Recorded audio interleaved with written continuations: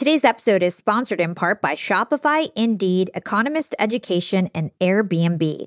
Shopify simplifies selling online so you can focus on successfully growing your business. Sign up for a $1 per month trial period at shopify.com/profiting. Indeed is the hiring platform where you can attract, interview, and hire all in one place. Start hiring now with a $75 sponsored job credit at indeed.com/profiting. Looking to sharpen your business skills with courses tailor-made for executives and professionals? Then check out Economist Education. Get 15% off any course, only available at education.economist.com/profiting. Enter promo code profiting at registration. If you want to generate extra income and have space to share, you should definitely check out Airbnb.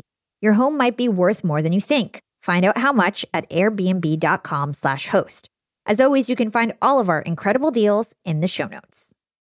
We have way too much focus on hours and inputs and not outputs. I've talked to people who still have PTSD from being told they weren't strategic or they weren't funny. A lot of feedback is way too personal. Robert Glazer, founder and chairman of the board of Acceleration Partners. He's on Glassdoor's list of top CEOs, a best-selling author, and host of a top 0.5% podcast globally, the Elevate Podcast. Sometimes people recommend to give a compliment sandwich. It's actually a worse practice. Again, we don't like to give hard feedback. So we warm them up with a compliment, then we kind of say the thing that we want to say, and then we kind of end with a compliment. The people just miss it. They miss that was the important part. There's times to compliment, but particularly we're talking about a conversation where someone's job might be on the line. You want to be really clear and make sure that they understand that and that they aren't confused. We have societal burnout going on right now. So you can try to work people to death, but you'll have to find new people and they're all tired too. And the way to fix that is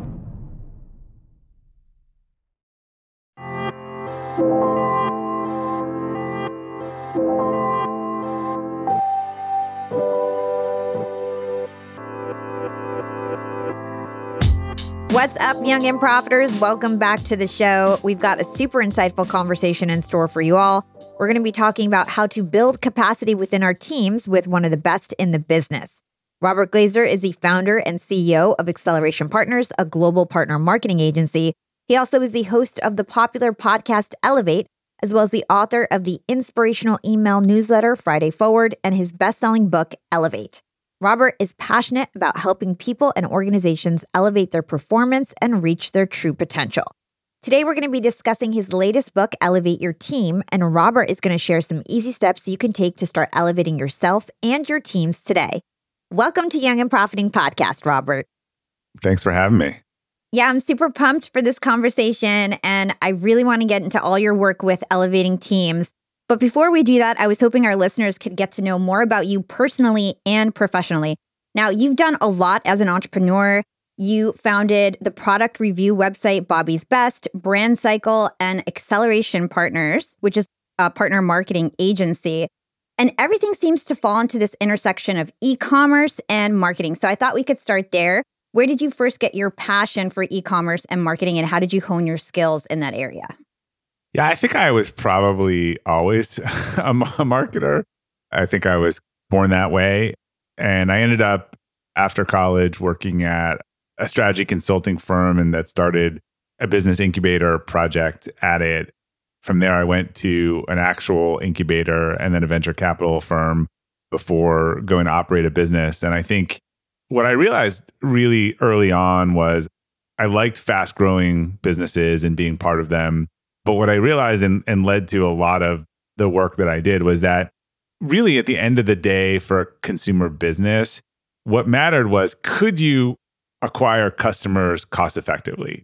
You'd hear a lot of times people like, oh, there's someone who does this in this part of the country. But if no one knows about them, that doesn't matter, right? So the businesses that win in the long run figure out how to get customers cost effectively. And that actually eventually led me into partner marketing and a bunch of different things. But I think it was those insights, fast growing businesses, and then how do you win in that space? And I started doing that when the whole e-commerce, digital DTC boom happened. And so that just sort of became the intersection of the things that I focused on. Yeah, because you've been doing this since 2005, and that was pretty much the early days of e-commerce and things like that. Yeah, that was right before the whole direct-to-consumer revolution. And I remember when this business called CSN Stores was launching all these crazy different brands and 100 different brands. Then that all became Wayfair, and people were first selling stuff online. And I got very into SEO initially. And that was led me to the product review site. The Bobby's Best stuff was figuring out how do you get people to your site, and then how do you convert them to buy things elsewhere. And that's where I first ran into affiliate marketing, and I just became fascinated with it, but also found it ironic that it was so lowbrow when there was an opportunity for the enterprise segment to use the same model. Yeah. And we actually have something in common. So I used to have a website, which was a hip hop entertainment news site back in the day when I was like 25 years old. And it was actually really popular. And it doesn't exist anymore because blog sites just aren't really that popular anymore. And things are always evolving. And it seems like that's pretty similar to what happened with Bobby's Best. Can you talk to us about that origin story, that company, and what happened? I was always the person, I had consumer reports. People would ask me for everything, like which TV did you buy, which whatever did you buy, like otherwise. And so eventually I was like, this feels like a job. So why don't I set up a website and I'll pick one thing for each category. And I started having kids. And so people were like, okay, can I have your baby list and all this stuff? Also got a lot of interest in these life cycle markets where the same people, whether it's weddings or babies or certain milestones, are going to be looking for the same things at the same period. So I set up this newsletter, but then I also set up a website. This was kind of the birth of SEO. And I realized, oh yeah, there's the 1,000 people I know, but there's the hundreds of thousands I don't know. So how can I rank for these things? And then particularly getting the deals on these things. And I think a lot of my friends thought it was just the silly kind of newsletter, but I was ranking tremendously high around certain products and deals and discounts and making a ton of money. And no one realized it. I kept it very down low. But like anything, eventually you had Retail Me Nots and big sites come in the customer shopping, and I just couldn't keep up. And I was also building acceleration partners. And so, look, some things are designed to be cash cows. Some things are designed to have enterprise value. At some point, I just had to make a decision. Do I keep doing this thing or do I build a bigger business? And so I just let it die off. Yeah. And that's nothing to be ashamed about. I brought that up because that's what it is being an entrepreneur, especially in the digital world. It's understanding when something's not hot anymore and it's not going to scale, moving on to the next thing that's going to have enterprise value, like you mentioned. So with Acceleration Partners, I know this is an agency that still exists. You actually did create a company, Brand Cycle, that you sold. Correct me if I'm wrong. Talk to us about those two businesses. What were you doing and how did they grow? It was all connected. One of the things that I was doing incredibly well with was I was working at this company called Tiny Prints, which did the first high-end photo I remember it. Baby birth announcements. And I hooked up with that company and I was their biggest affiliate. And I went to the founder and I met him and I was like, because I worked at a business that was oriented around babies and parents. And I said, look, I'm doing all this and I'm brokering deals for you, but like you could set up an actual affiliate program. And he said, I have no clue how to do that. And so I researched it and I was an affiliate, but I didn't know how to run in a program. And I was like, all right, I'll try to set this up for you. I looked around and some of the networks, what they were doing didn't make sense. Everything was deals and coupons.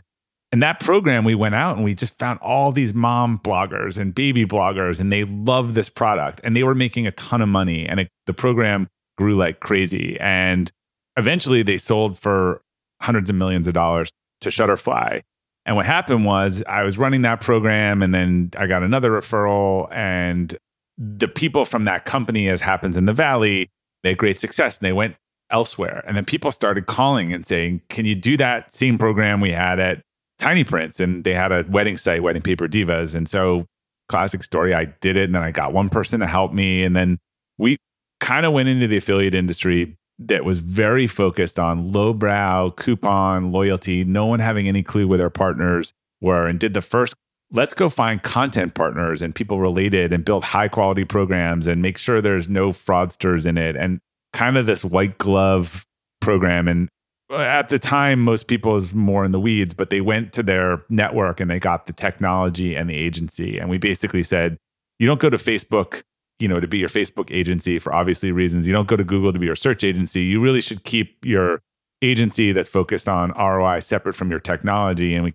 help start this industry of independent agencies that manage affiliate partner programs. And we help drive and expand that industry into the high-end white glove. There was always the email offer, but this was the Targets and the eBays and the Ubers and people wanting to run very global, high-quality partner programs that had hundreds or thousands of partners in them.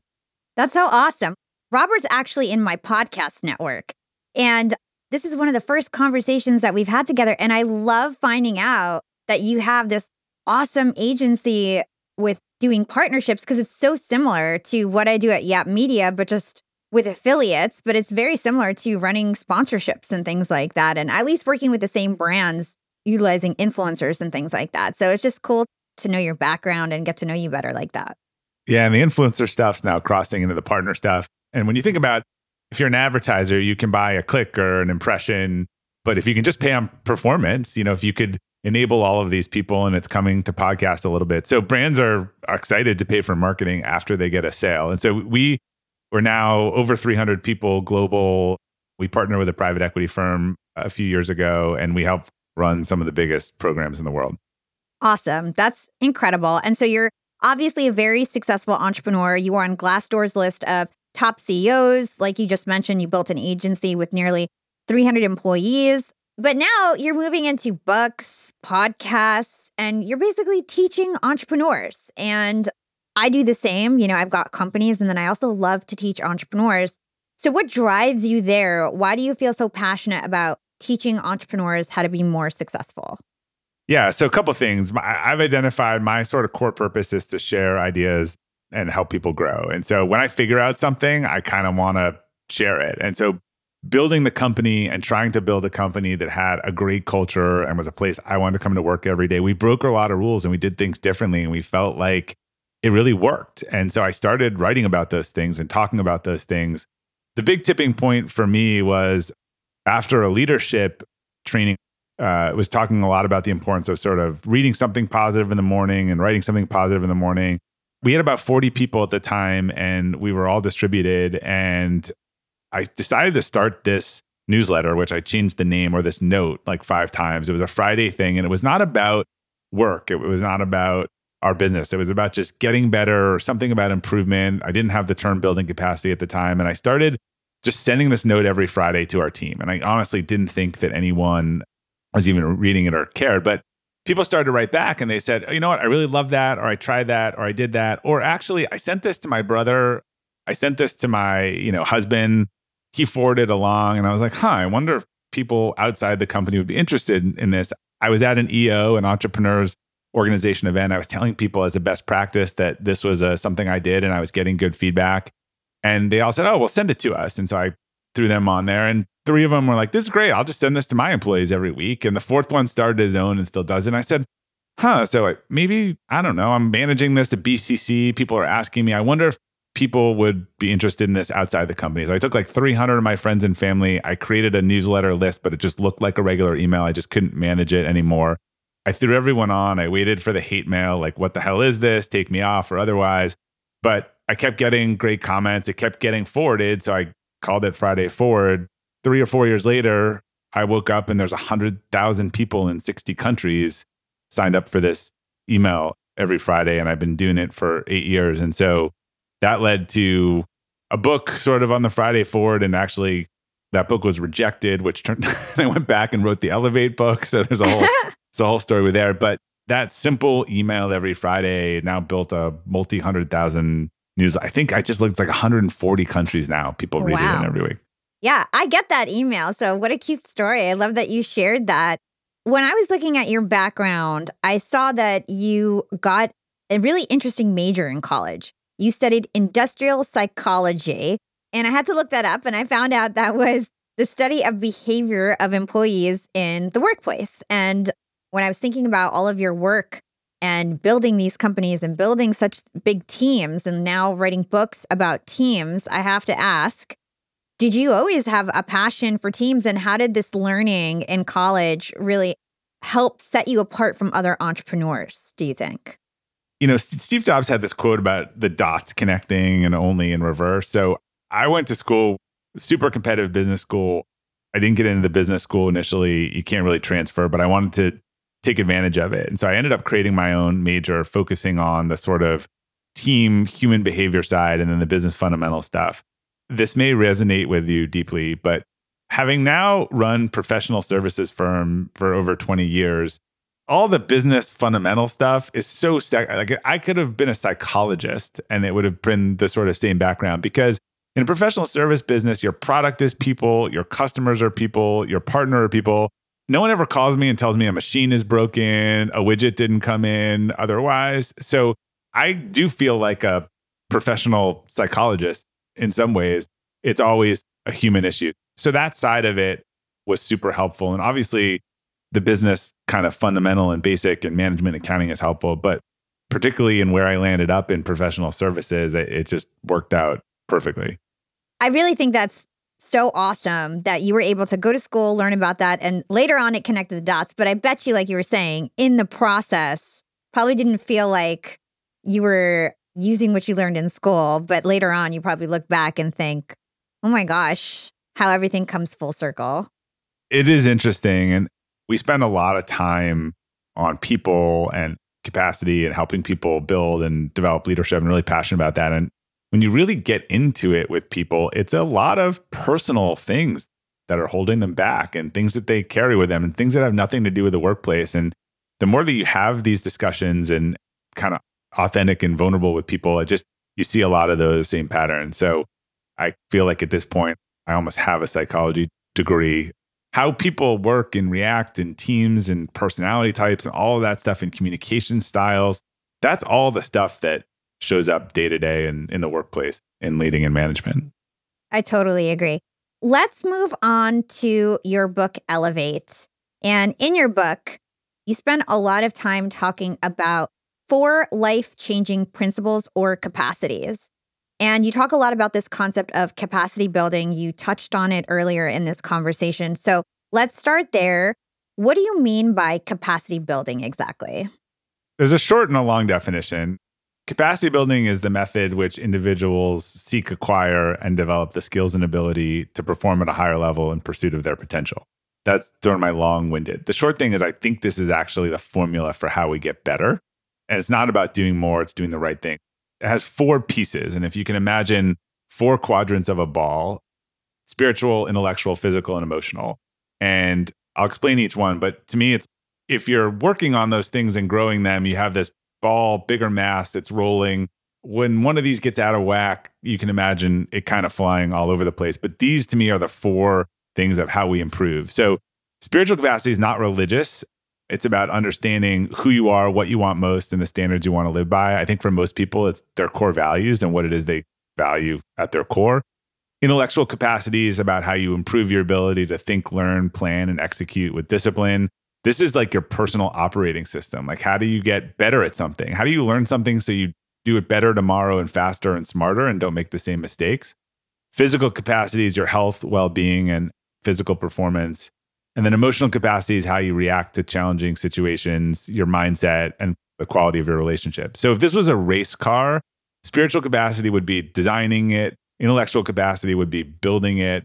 Physical capacity would be like taking it on a practice track.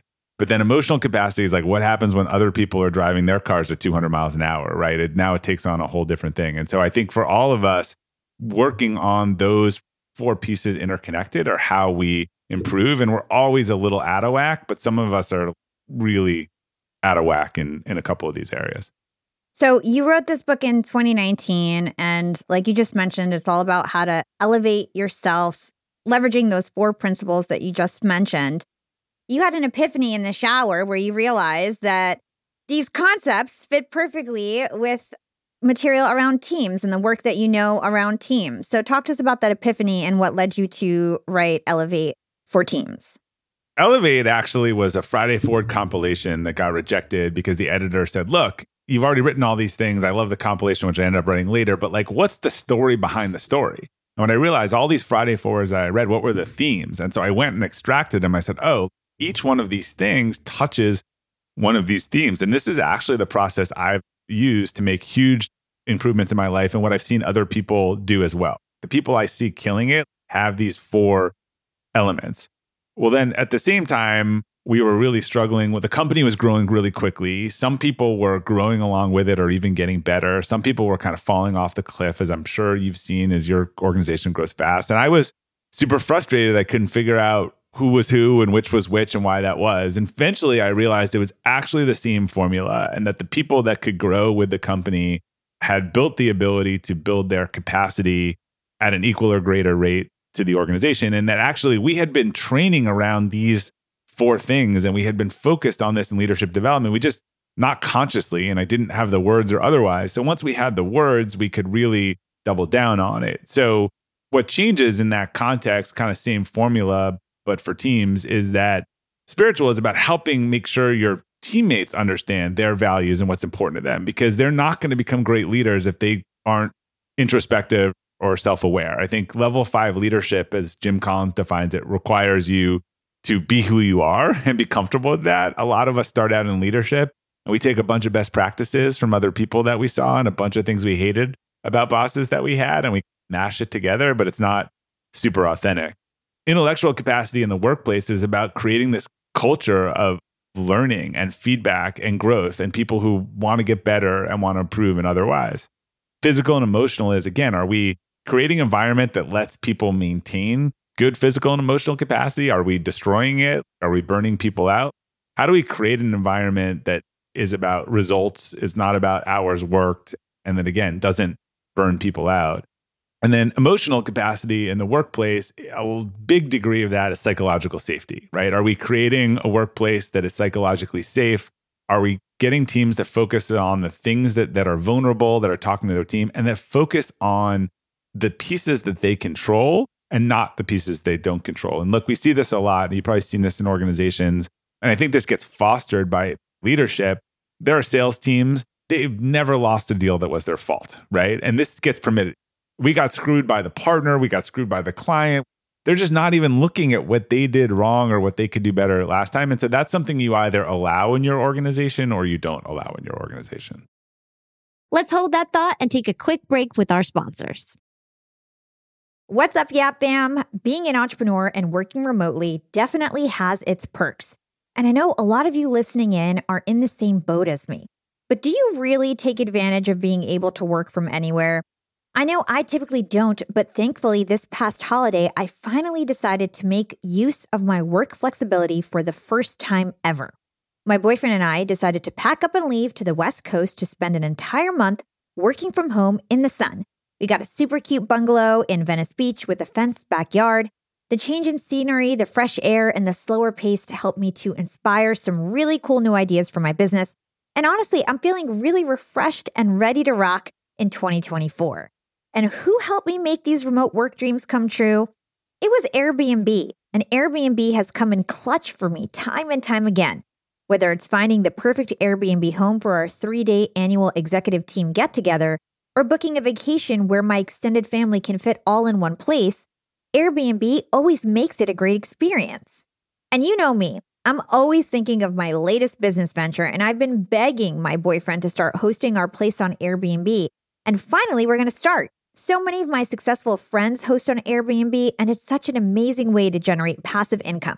So to start, we have a plan to start spending more time in Miami, and we'll be hosting our place to earn some extra money when we're back on the East Coast. 2024 goals, and I'll keep you updated. A lot of people don't realize that they might have an Airbnb right under their own noses. I was pretty surprised myself. You can Airbnb your place or spare room even if you're out of town for just a few days or weeks. You could do what I did and work remotely somewhere else and Airbnb your place to fund your trip. Your home might be worth more than you think. Find out how much at airbnb.com/host. That's airbnb.com/host to find out how much your home is worth. Young and profiters, it's never been a better time to be an entrepreneur. With inspiration at our fingertips and powerful tools at our disposal, the possibilities are endless. And when it comes to tools that can truly make your business grow, there's one name that always stands out: Shopify. Shopify helps you sell at every stage of your business, from the launch your online shop stage to the real store with the door stage, and even the did we just hit a million orders stage. And if you're in that I need to sell more with less stage, Shopify Magic is your AI superpowered sidekick ready to whip up captivating content that converts from blog posts to product descriptions. Not to mention, Shopify also is the home of the best converting checkouts in the game, 36% better than other leading commerce platforms. Shopify turns browsers into buyers. It's no wonder Shopify powers 10% of all e-commerce in the US. And you can sell whatever, whenever with Shopify. Push pleated pants with Shopify's in-person POS system or monetize mindful meditation. I sell my LinkedIn Secrets Masterclass through Shopify, and they've made my life a breeze. It took a couple days to set up my store, and I just get to focus on what I do best, creating great content and marketing my product. So don't stress if you're new to this commerce thing. Shopify's extensive help resources are there to support your success every step of the way. And remember, whatever your stage, businesses that grow with Shopify. Sign up for a $1 per month trial period at shopify.com/profiting, and that's all lowercase. Again, go to shopify.com/profiting to start growing your business today. You can sign up for a $1 per month trial period at shopify.com/profiting.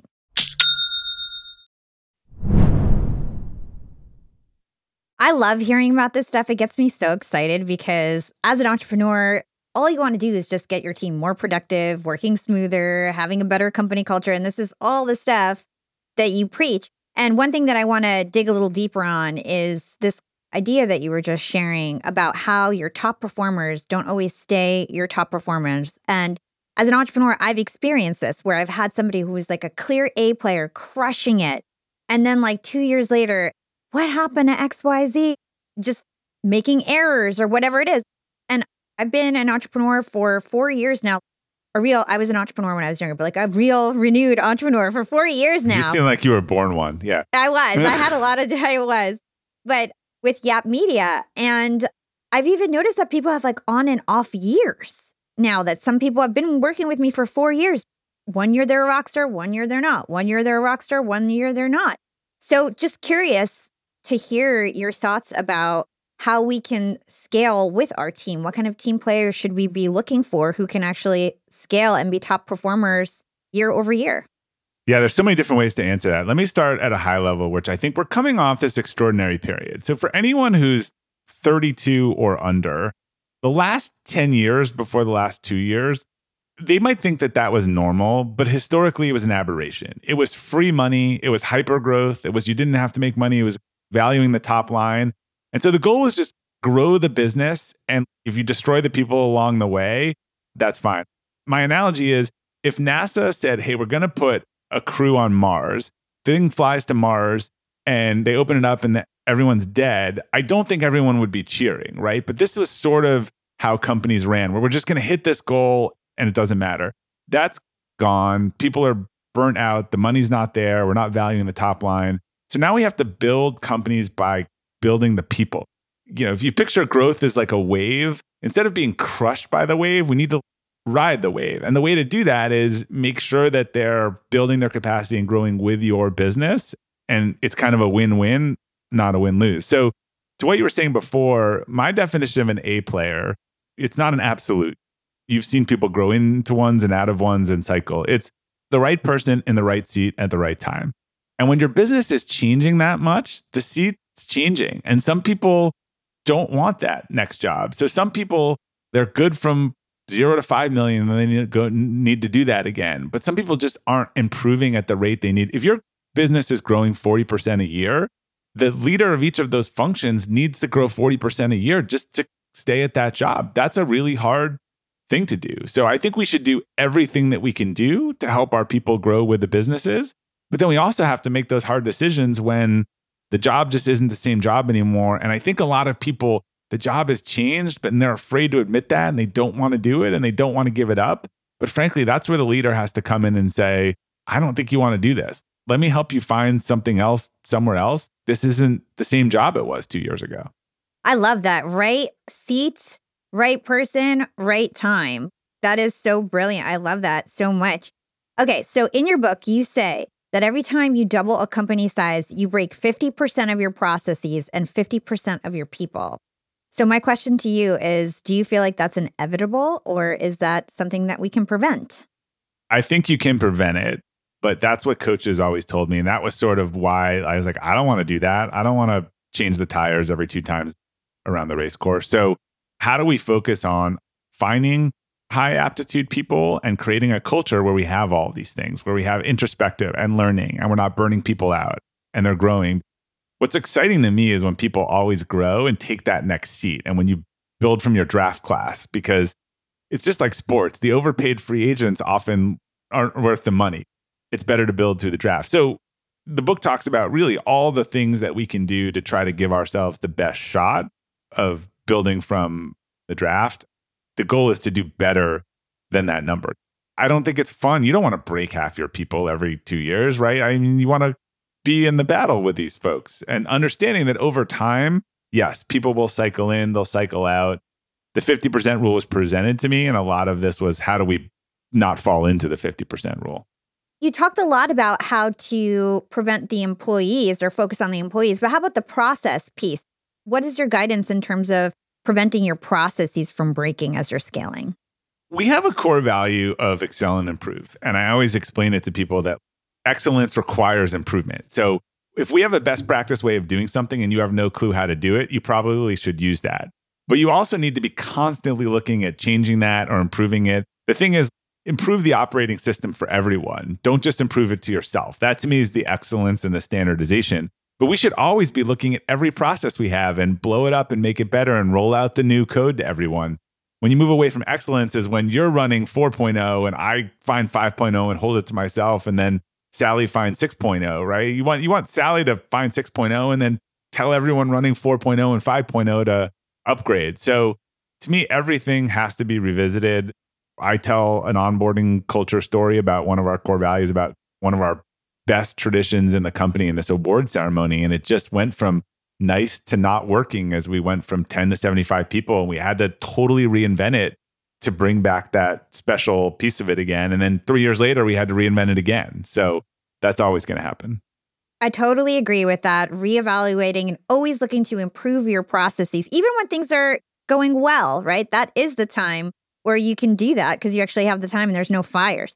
And that requires that psychological safety, right? It requires a culture where people can say, this is broken, we need to fix it. And they don't get it's always been that way, it works, leave it. Yeah. So you have 4 components in Elevate for both the individual capacity and the team capacity: spiritual, intellectual, physical, and emotional. And we talked about that previously, but I do want to spend a little bit more time on each one of these areas. So let's start off with spiritual.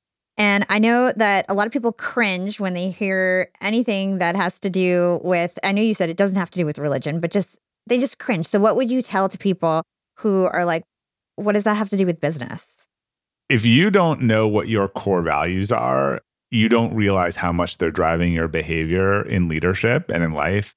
We just did this with a group of leaders, and 2 of the people in the organization were really struggling with each other. The root of both of it was childhood experiences that strongly impacted their values and how they behave. So I can give you an example of this. Let's imagine we have a lot of people, when we've done this process, they have a core value of trust. For most of those people, there was some violation of trust in their life that made trust really important, but that's their operating system. That's how they operate. They trust their team. They keep them close. They have a small circle.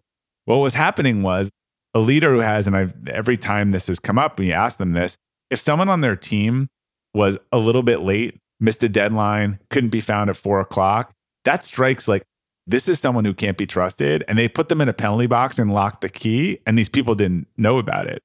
So once they have that awareness and when they understand these things about it, they would go to their team and say, look, how you're my new employee. Trust is really important to me. And I am going to give you trust and you're in my circle. But by the way, once it's broken, it's broken. And here are some of the things where that can happen. Well, now you're leading with that and you're using that. So I think there are a lot of these things that, again, I tried 100 words and I know spiritual, it is just about understanding yourself, understanding your strengths, your inclinations. They're all different for each of us.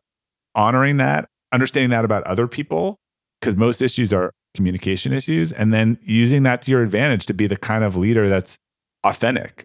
I am a totally different leader than the other people in my organization. And I'll say to people, this is why you'll hate working for me, or this is why you'll like working for me. It's the same thing. So I'm just going to lay it on the table for you and you can decide.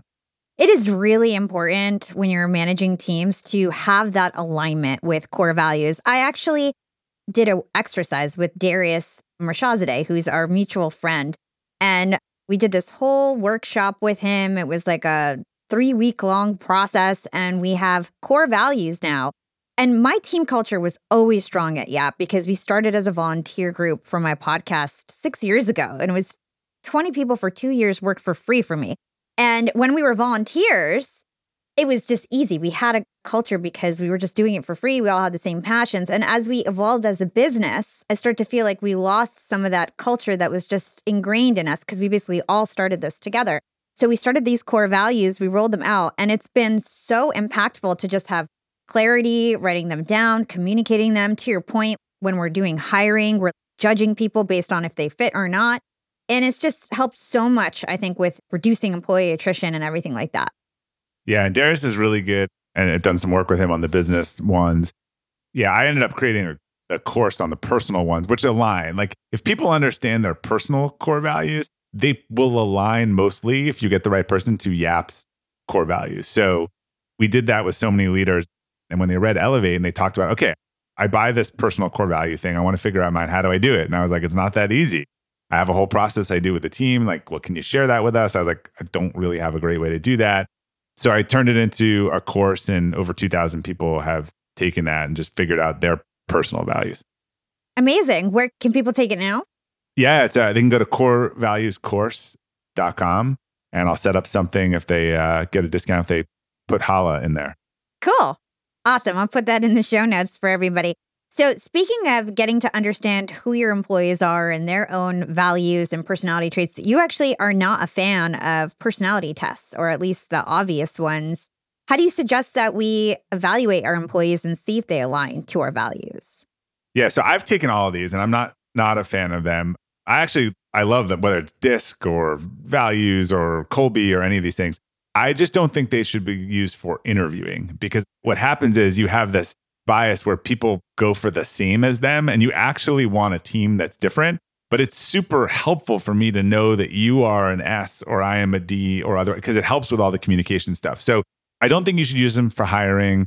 I know Adam Grant and some people have said, look, I don't really see them as personality as much as they are your styles or your preferred form of communication or the way you kind of operate. I don't look to put someone in a hole, but they are incredibly, we've done the why stuff with Gary Sanchez. And when two people are in like a real argument, I first go to that information. What are your whys? I'm like, oh, this is why you're doing this.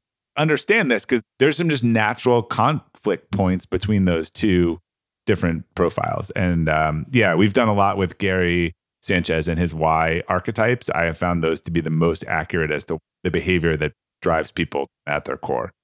Oh, I got to look him up. I've never heard of him. I got to check that out. He took Simon Sinek's Now Find Your Why. So Simon got everyone convinced that they should know their why, but then going to figure out your why is like not an easy thing. And Gary developed archetypes, 9 specific why archetypes by interviewing thousands of people. And so I feel like Simon kind of wound it up, and Gary actually made it doable for people because he gives you an archetype and the strengths and weaknesses and all that stuff. Oh, awesome. I love that. Okay, moving on to number 2, which is intellectual capacity. Can you talk to us about why creating a culture of learning is so important, and what are some actionable ways that we can facilitate learning within our organizations? Yeah, so first, for all these things, people are the same inside of work and outside of work. They're not really good with money at home and super energetic and walk into work and are terrible with budgets and exhausted. These things are consistent. And so I think learning cultures and feedback cultures are how you get better and grow. So simple things like having a book club, or I have a podcast club because it's free. We pick an episode, we listen to it, we talk about it, we talk about how we can do something better. We also focus on what are healthy routines. What does a good morning routine, look like? We do a lot of Hal Elrod's Miracle Morning. Because again, if your people are well rested, if they're taking care of themselves, they're going to come to work better. A lot of too is feedback and learning how to have these difficult conversations and framing it when you're growing around. This is about learning and not making the same mistake. And so many people don't know how to have these conversations that they put them off and then they lead to even worse conversations. So we even have a whole module and we talk about some of it in the book around how do you practice having these difficult conversations so that you don't wait too long to have them. Yeah, difficult conversations are definitely going to come up in business all the time. And it's really important to understand how to give feedback. Talk to us about how feedback can be really damaging sometimes if you don't know how to do it effectively. Yeah, most companies don't train and people don't train on how to give it and how to get it, right? And a lot of feedback is way too personal.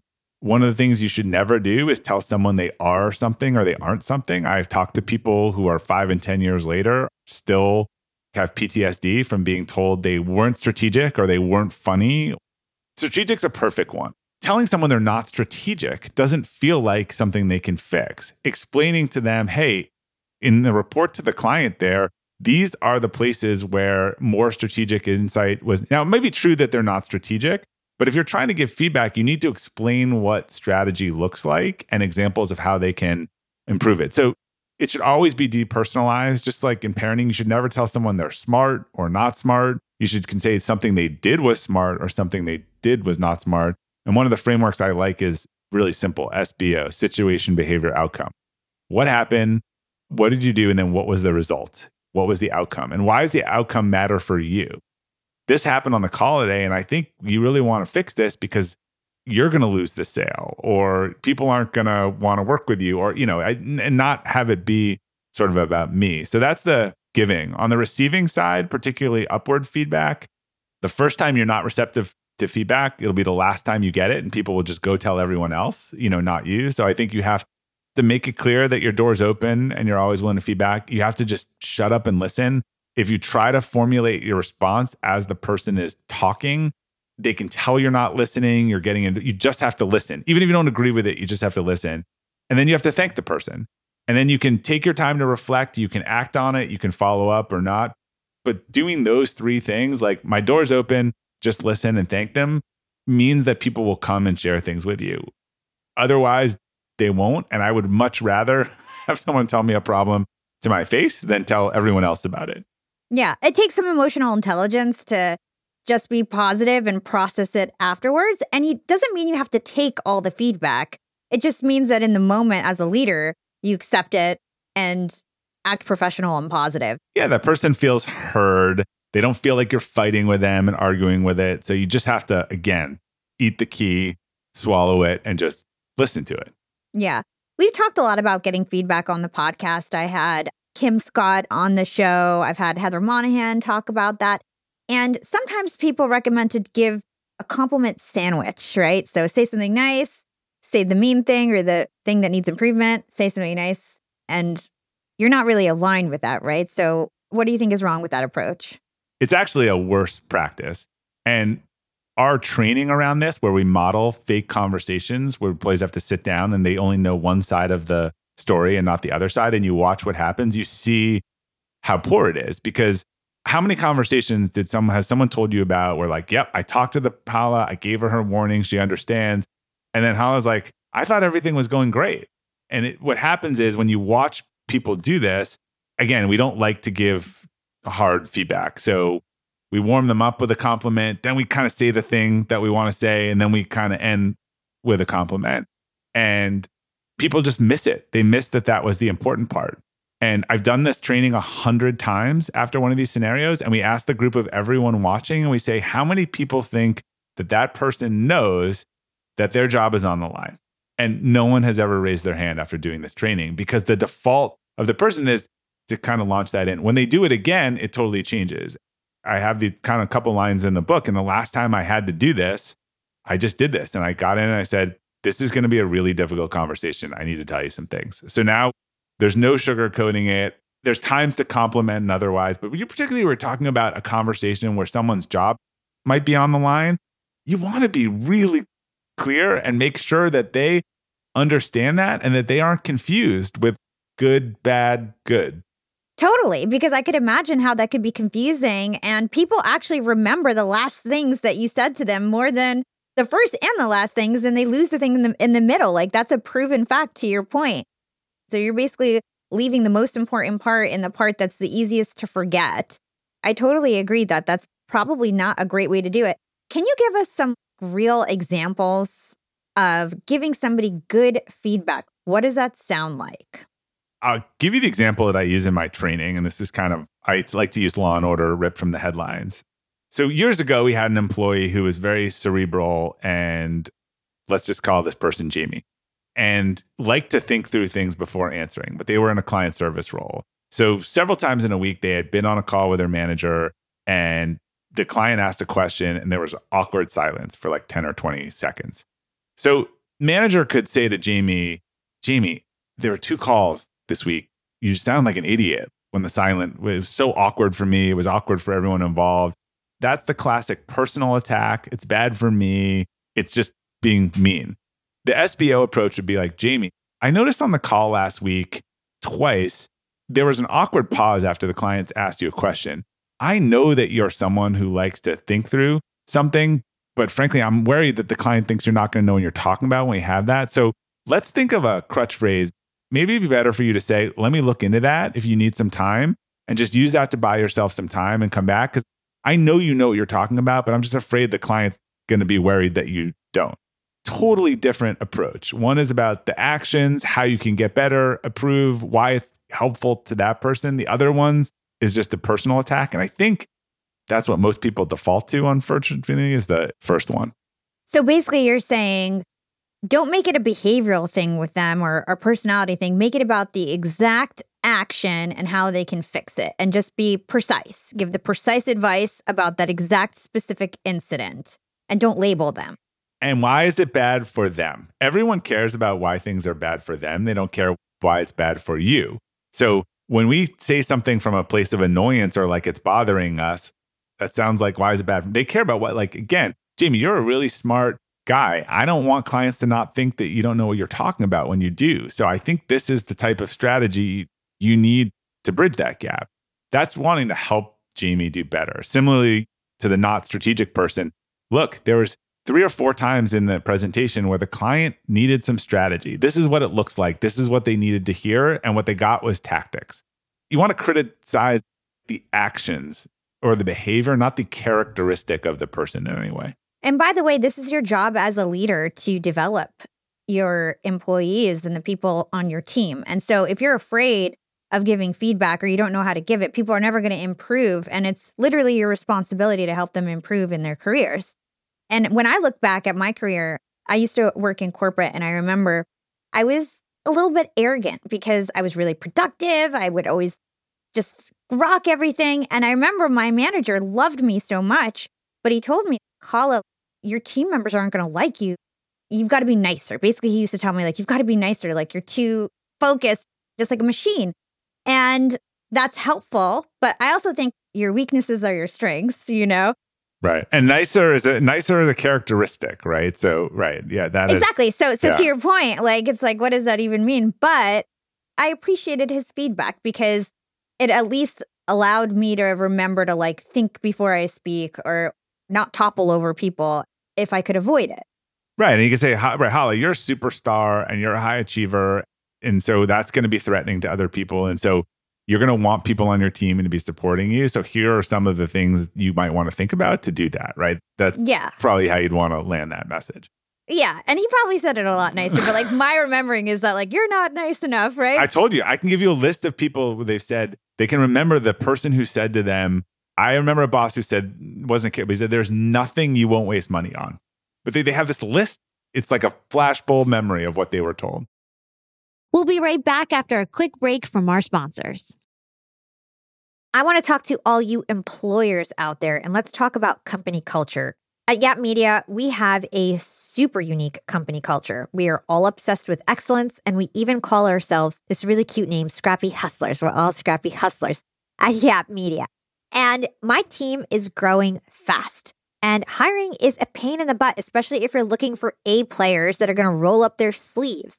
But luckily, when it comes to hiring, I no longer feel overwhelmed by the search for the perfect candidate because I use Indeed, the ultimate hiring platform. Indeed's matching engine always presents me with a pool of high-quality candidates that match my job description to a T. If you're tired of drowning in your hiring pool, Indeed is here to rescue you. You can use Indeed for scheduling, screening, and messaging your candidates, making the entire hiring process a breeze. And Indeed doesn't just help you hire faster. 93% of employers agree that Indeed delivers the highest quality matches compared to other job sites, according to a recent Indeed survey. I've hired some of my best employees at Indeed, some of my best scrappy hustlers. With over 140 million qualifications and preferences analyzed every day, Indeed is constantly learning from your hiring preferences. So the more you use Indeed, the better it gets at actually hiring your perfect match. Join the ranks of more than 3.5 million businesses worldwide that have already chosen Indeed to hire great talent. And listeners of this show will get a $75 sponsored job credit to get your jobs more visibility at Indeed.com/profiting. Just go to Indeed.com/profiting right now to support our show by saying you heard about Indeed on this podcast. Indeed.com/profiting. Terms and conditions apply. Need to hire? You need Indeed. Young and profiters, I've got a fun fact for you. Did you know that by 2030, over 85% of the jobs that will exist haven't even been invented yet? And that's why we need to acquire new skills and stay relevant and adaptable. By embracing lifelong learning, we can future-proof our careers and our businesses. That's why you've got to check out Economist Education. Economist Education provides online executive education courses tailor-made for professionals just like us, crafted by The Economist's own editors and special experts. Economist Education courses are designed to sharpen your professional skills in key areas like data storytelling, critical thinking, sustainability, and so much more. I highly recommend checking out the Economist Education course, Business Writing and Storytelling. It's packed with valuable practical advice on how to inform and persuade through writing reports, social media, presentations, and beyond. The best part, these courses are online, flexible, and self-paced, lasting anywhere from 2 to 6 weeks. You're guided by expert tutors. You'll dive into a mix of videos, podcasts, texts, quizzes, and weekly assignments. Plus, you'll get a 3-month digital subscription to The Economist to support your learning journey.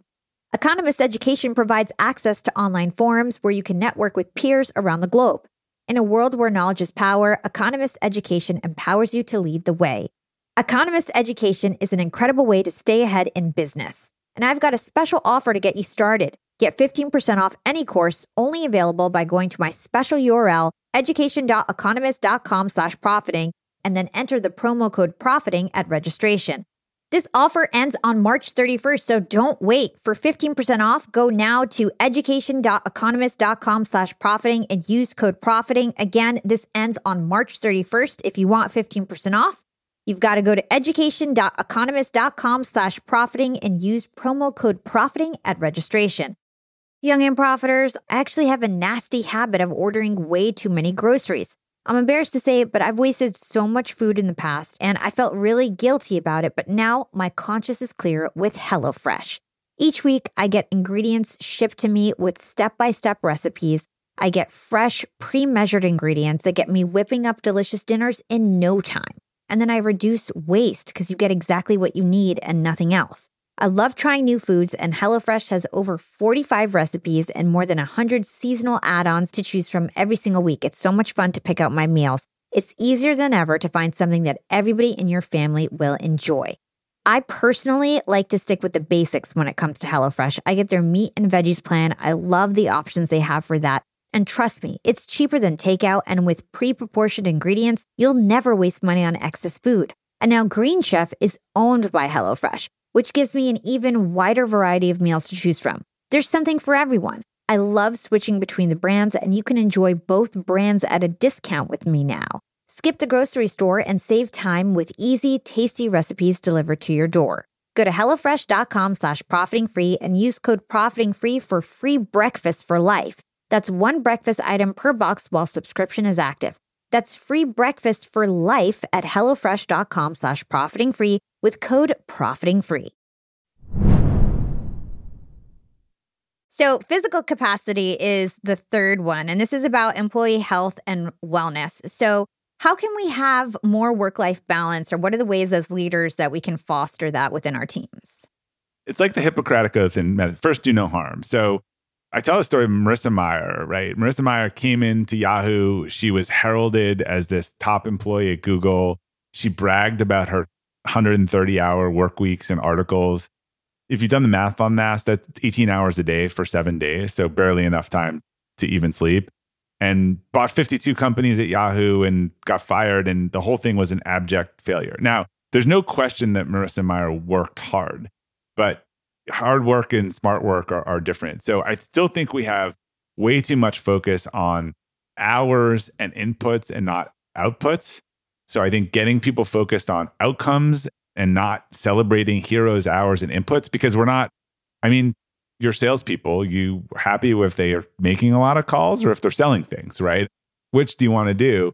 People need time off. They need rest. They need to step away from work. You need a culture where it's okay to take a vacation and people cover you and you turn off your phone and you come back rested. But if I, the leader, and look, the leader emulates for everyone. There's a great example. So if I'm going on vacation and I say, hey team, I'm going on vacation next week, but if you need me, Slack me, text me, email me, I'll be on every day. That clearly says one thing. And then everyone emulate that behavior. There was an email I saw from a guy at a venture firm, and he said, basically like the difference of, I'm going on vacation, I'm going to be with my family. So here's my wife's cell phone, and text her if there's a real emergency and she'll find me. And if you need to reach me by email, please use interrupt my vacation at the company's domain.com, right? Sends a totally different message to the team around taking time off. Another very simple thing I started doing years ago as the leader. Look, I would get up when I had little kids and I'd go through emails on a Saturday. And as the CEO of the company, you get an email from the CEO and you feel like you have to respond. So I started using delayed delivery. So if I'm sending something to anyone, particularly if they're below you, and I don't mean that pejoratively, but I say that because I think people feel a really need to respond to people above them in the org chart rather than peers. And it was like late night hours or whatever. I just said delayed delivery until 8:00 the next day. This also can make you look like a hero on Monday morning. You're sound asleep and like your email's firing off stuff to everyone. But people appreciate that because nothing's urgent. But look, a lot of us entrepreneurs in our brains either use that tactic. The other tactic I did was I had a OneNote thing for everyone on my team. And when I thought of that thing, I just put it in the bullet thing and I put it in under their list for our next one-to-one. Or if I would send one email with the 5 things rather than constantly them getting my epiphanies via email. So I think people just appreciate some of those boundaries. And frankly, they'll be more energized. I mean, we have societal burnout going on right now. So you can try to work people to death, but you'll have to find new people and they're all tired too. So I think it's much better to try to focus on outcomes, give people this rest and relaxation and model behavior where they can have life outside of work, but then they come to work and they're all in. Totally. Boundaries are so important. I know we have a global team, and so we use Slack. And as entrepreneurs, a lot of us, we don't have the same boundaries because we are the business owners, right? And to your point, you're making sure that your emails are hitting in the morning. When we send Slack messages, we've got all these little codes like don't need to respond till Monday. And like it's like a certain abbreviation or just, respond with an emoji or whatever it is, not needed until tomorrow morning. So we make sure that we write that because with a global team, it might be midnight for somebody and I don't want to look like a crazy psycho boss. Right. You're being respectful. You're also, if you make everything important, nothing's important. Look, there are times when there's a big $1 million proposal and people need to work on the weekend. They need to pull it together. And I'm sorry, that's the trade-off. I think everyone wants the flexibility in one way. It's got to be both ways. It's got to be when the business has a core thing, you got to rally around it. And that's the trade-off. The problem is if you're constantly forcing people to do stuff out of hours when they don't need to, it's hard to rally them around when it actually is something that requires that. This is so true. If you treat your team with respect, then once there's an actual fire, they're going to want to help you till 10 p.m. at night because they just feel like, oh, I love my boss, I love my job. And they care about what they're doing. They don't feel like you don't appreciate them. They are happy to be a firefighter if you are not the arsonist. Good one. Okay, so emotional capacity. This is the final component of team capacity. What are the ways that we can build openness and sharing into our company culture? Psychological safety. What is that? We hear it a lot. My definition is it's like trust as scale. So if you and I have trust that we build up, how does someone walk into a team and feel that trust all around? And so there are a couple ways to do that. And there's this exercise called the Johari window. that shows that if you ever heard of it. But the two main ways are vulnerability and sharing. Vulnerability is opening up, letting people know things about yourself, having these conversations, building that trust. And then the feedback component is people know that they can speak up and they can speak truth to power. And you talked about that earlier in intellectual capacity, just letting people know they can say stuff. They can sense when they can walk into a meeting. There was a great tip I heard. I think it was actually Kim Scott who said it. When they said, if you want to know if your team has psychological safety, give them something that's completely impossible to do and see if anyone says anything. A task that just can't be done, and see if someone says something. And I was like, that's kind of a great idea if you want to see whether people feel comfortable speaking up on your team. The other thing is really getting your team and organization focused on things that they control. Again, when we talk about why we lost a sales deal, we don't talk about external factors. We call the client, we ask them for their feedback. We ask what we could have done better. We focus on the things that we control. So think about when COVID happened. We give way too much credit, I think, to the initial kernel of something that we don't control than the whole spectrum that we say this thing happened when it's really not true. The stimulus was not controllable, but the response was controllable. So think about COVID happens, obviously not controllable, shuts down every restaurant in the world.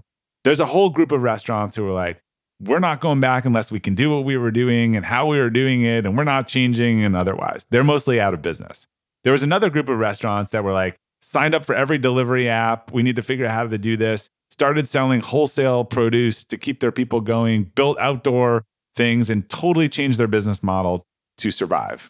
They had the same thing, the thing they didn't control, but they had choices about how they responded. Waiting for the external in the world to change is much harder than focusing on the things you control. So I think leaders of great companies get their teams inherently focused on what they control, and they just don't let them even use the excuses of external and outside and otherwise.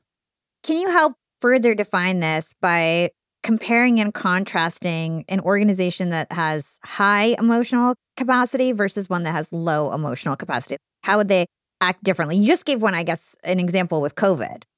There's a lot of partners that we work with, and they have sales teams. You've seen this a lot with sales, where there was a team that they had never lost a deal that was their fault. It was, we could have teed them up better. It was the partner. They got screwed because it was the end of the quarter. The client didn't call them back. The whole team, it was a cultural thing. They would just always blame everyone else. There's no way that team's getting better or learning from the mistake versus the sales leader who says, let's do a debrief on this deal. What could we have done better? Did we wait too long? Was our pricing wrong? Did we ask the client for feedback? I mean, I have had people ask for feedback before and then fight me on it. If you're going to ask for feedback and fight it, like, I'm not going to give it. I'm not going to give it to you. And do we look at all the things that I literally, they're like, why did you go with this other?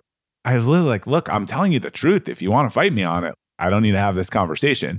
And then they focus on winning the next time. So again, I do see it a lot in sales. There's another story I share in the book. We actually had a partner that came into our industry. We do the services piece, and then there's people that do the technology piece. Unfortunately, some of the tech vendors still have services, and so there's some awkward conflicts at some point. And then there's some pure play technology companies. Well, it's one technology company come in to the business. They hired a big agency team. They went and sat down with all the agencies. They never bid for services. And we started doing like a lot more business with them because they just really were doing a good job. And this other one, we kept giving them feedback. Your pricing's too high. Customers want different feedback.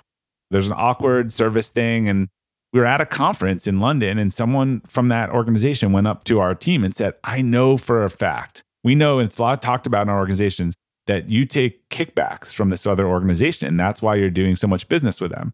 We had never taken, I was like, I'll give you $1 million if you have proof of that. We had never taken any kickbacks, and we had been very vocal about how there shouldn't be conflicts of interest in our industry.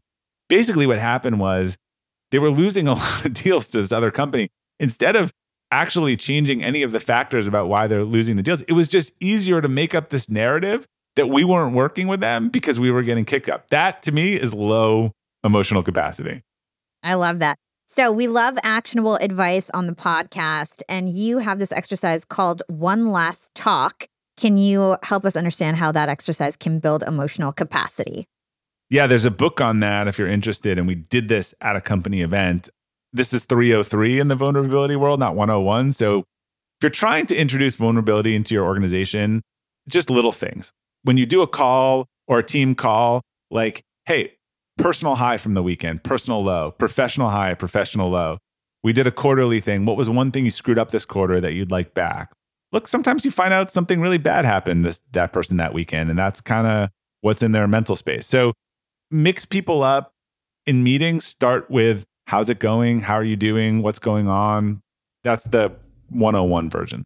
303, one last talk was, we had 4 employees that were coached by Philip McKernan, who wrote the book, at our actual annual company event. And they gave these one last talks. And these are the speech you would give the day before you're leaving the world, and the thing that you haven't said, but you need to say. And they were deeply emotional and vulnerable, and things that people had not shared anymore and discussed in front of the entire company. And there just wasn't a dry eye after any of these stories. I mean, one was about someone who had the BRCA gene and how it weighed on them. Another was about someone who came out. Another person was leaving their family at a very young age.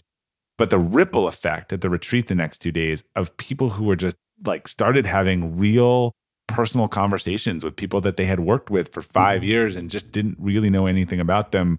I say, actually, the one downside of it was we had a hard time putting the genie back in the box. At some point, stuff was coming up that we were like, we're not going trained there to deal with this. Yeah. The initial reaction was incredible. I think those people felt seen and heard, but it just modeled for everyone else that it was okay to talk about these things in your life. And so it was really powerful. Again, don't recommend that as a first step. I think you have to have a high degree of psychological safety in your organization to do something like that. Yeah. And I think what you're saying is pretty basic in terms of having that human element in things that you do at work, like making it where you do care about people's lives and what's going on with them. I know with our company, we have daily huddles for all our different teams. And we start off with, what's your personal high for the day? What's your recognition or like success story? And it just gets people warmed up, gets people talking. So I totally agree with that. Yeah. And you often find, look, I had one of these yesterday. You know, a lot of times, hey, how's it going? And you just mean that generally, or to a client. It's always a good, or some people know really, how's it going? Some people say, and you know what? Yesterday they were like, not good. And I have this, here's the personal thing that's going on in my life. It was sort of a checking call, but that's what we talked about for half the thing. That was what on their mind. And if I didn't ask that question, I would be like, why is this person being short and aloof with me today? And did I do something wrong? But that's just where they were emotionally. And I think I was happy to have that conversation and try to be helpful if I could. Okay, so my last question for you, Robert, this has been such a great conversation. We're talking about how to elevate teams and build capacity within teams. We've got to make smart hiring decisions. In my opinion, making smart hires can like make or break you as an entrepreneur because it's very so hard to expensive. fix bad hiring. Yeah. Yeah, and it just screws you up, especially when you're going fast. You need good employees that can scale with you. So what is your guidance for hiring best practices? What is your approach? First, read Jeff Smart's book, Who, because he's the smartest guy on hiring in the world, and he's kind of the expert, and we built a lot of our things around that. What's his name? Jeff Smart, you should have him on. First of all, he's hysterically funny, and he's the top. He built the McKinsey of sort of hiring consulting firms. So okay, love you it. might have heard of Top Grading. His dad wrote that book. He was born into this business. I'm happy to make an intro. So one is, first of all, make sure everyone is agreed on the job description and what good looks like before you post it. I've seen a lot of people, hey, you have some advice? I want to hire a sales and marketing person. Uh-oh, I'm sure sales and marketing both want different things. So make sure super clear on the job description. Hiring should all be behavioral-based questions. Jeff will say, if you ask hypothetical questions, you'll get hypothetical answers. And we break ours down into half is around our core values, and we have behavioral-based questions around all of our core values. And then half is around the actual job. And there's some exercise or work product or whatever that mimics the work they would actually have to do. And we try to make it clear that it's not valuable. We're not trying to get free work. And people say, oh, I missed that, or I didn't. And like, this is the job. You're going to have this same sort of time frame to get this back to a client. We give them a client report that has a lot of errors in it. And we see which things they fix and they don't fix. And the people that are natural at that are good at it. So we do 50% on aptitude, 50% on values. Do reference checks. Ask hard questions. Don't just give the 2 people they gave you. Like for senior roles, you have LinkedIn. Do some back channeling. People hire people that used to work here all the time, that know us, that we work with. I'm shocked that they don't ask us. On a couple occasions, I would have been like, no comment, and they could have saved themselves a lot of time and money. So verify that what people are saying to you is true. And in that process itself, don't ignore the little things. Were they a pain to get scheduled with? Did they show up on time? Did they write a thank you note? How did the person sort of behave and operate during the process? And then another best practice that we got, and you should try to score everyone and make these questions numerical so that you can you should evaluate a couple candidates at a time, but have someone in the hiring meeting that's disinterested, that's not part of the team that's hiring, that represents the company hat, because the people who want to hire often really need the job. They really need that hole filled, and and that person's supposed to represent the company. They're like, you got legs and arms, let's go. Yeah. And they're supposed to be like, look, you keep wanting to hire Sarah, but like you told me detail-oriented is important, and I'm looking at the things here, and detail scores are really low. So it really helps to have that person in that room. And adopting this question is the last thing. Is this person better than 90% of the people? Or they raise the bar for the company? That really forces you to, does bringing this person in raise the bar for the organization? And everyone has to answer yes to that. So that's some of them. I talk in the book too, just about if you want to hire high aptitude people, I have a couple tips around that. The people that are the fast learners, because that's about, are they good for the company and the culture? A couple tips are, one, look for people that were promoted in place. These days, a lot of times people are lured away and offer a promotion they're not qualified for by a new job. If the people that worked with them wouldn't promote them and they couldn't do better in the same place, I don't think that's a great sign. Look for people who are voracious learners. They're learning things, they're improving things, they're telling you about the lessons they did or otherwise. Then this one took me a long time to learn too, but particularly for candidates that are 10 years into their career, 30, 40, if they left jobs a lot of the time, why they left the job is important. If people pulled them that worked with them before, that's awesome. Well, then Hala pulled me here, and then she went to another company and pulled me there. If they're 10 or 15 years into their career and they've never worked with this recruiter before, and it doesn't seem like you're working with anyone who worked with them before, that's a big red flag. Even that the recruiter that worked with them last time isn't working with them before. So you shouldn't be 30 or 40 or mid-career and be totally outside of the network that you've been in looking for a job. That's kind of a red flag for me too. So many good insights, Robert. I have to say, this whole interview, I'm like, oh, I should be doing this. I should be doing this. Giving me a lot of ideas. 1% so thank you a day. So much. That's all you need. Yeah. Yeah, lots of stuff to implement. I highly recommend you guys go get his book, Elevate and Elevate for Teams. Robert, we end our show with 2 questions that we ask all of our guests. The first one is, what is one actionable thing that our young and profiters can do today to be more profitable tomorrow? I love the 80-20 rule. So I would say go look at your clients, team, whatever, and you will find that 20% of the people are responsible for 80% of the outcome. That's where you should focus.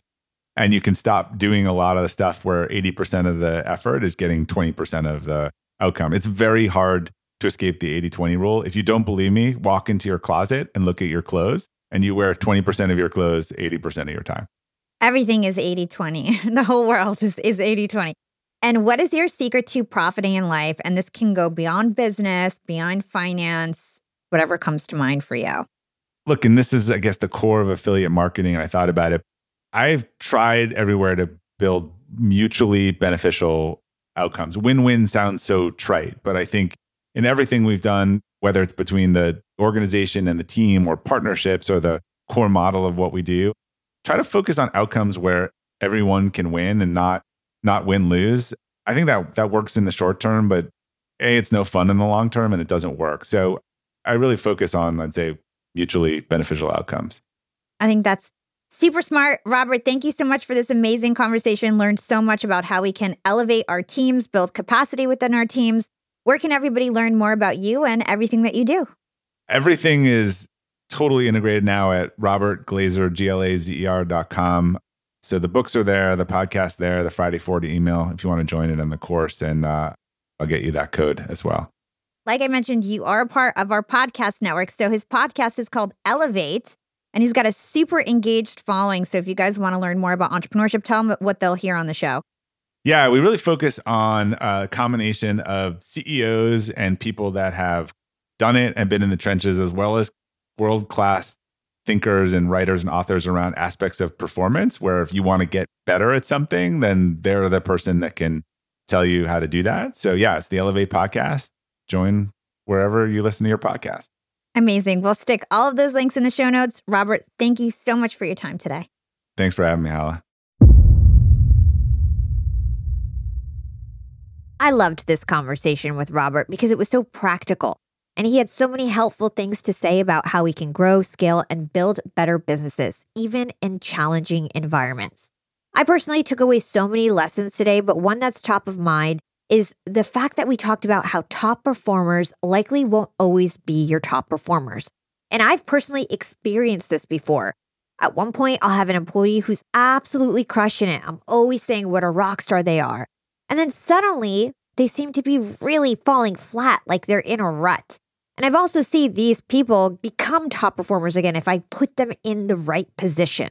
And so what can you do to help these performers stay top performers? Robert says it starts by recognizing that this kind of change happens all the time. When your business is growing, it's often evolving right under your feet. And the same people who were great when you had a dozen employees sometimes just can't keep up with the same role in a 100-person organization. And as a leader, you have to recognize this and make the tough call to say to them, I don't think you want to or are able to do this job, or you need to figure out a place within the company that they will thrive. But it's not inevitable that your business will fracture as it grows. Finding the right people is key. Robert compares it to building through the draft in sports.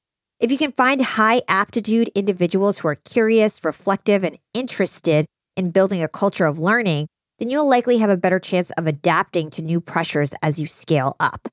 You also have to nurture your team, treat them with respect, and only cry fire when there's an actual fire. As Robert put it so well, they'll be happy to be your firefighter if you're not always the arsonist. It also helps to figure out what strings you can pull to improve their satisfaction and performance. For example, Robert is not a big fan of the compliment sandwich. And although a lot of people have come on the podcast and recommended that strategy, neither am I. Sometimes people miss the meat of the sandwich or focus more on the last thing they heard. Sometimes it's more effective just to be straight to the point. Thanks so much for listening to this episode. We also love feedback and compliments here at Young and Profiting Podcast. So if you did enjoy this show and you learned something new from Robert Glazer, then drop us a 5-star review on Apple Podcast. Nothing helps us reach more people than a good review from you. Another thing that we love is sharing. Just hit that share button and text a link to this episode to somebody you know who could benefit from it. If you prefer to watch your podcast as videos, you can always find us on YouTube. Our YouTube channel is growing really fast, so check us out on there. You can also find me on Instagram at Yap with Hala or on LinkedIn. Just search my name. It's Hala Taha. Before we go, I did want to shout out my production team. I'm so grateful for Jason, Amelia, Greta, Sean, Hisham, Furkan, Kriti, Ambika, Ashutosh, Garima. The list goes on and on. You guys are amazing. This is your host, Hala Taha, aka the Podcast Princess, signing off.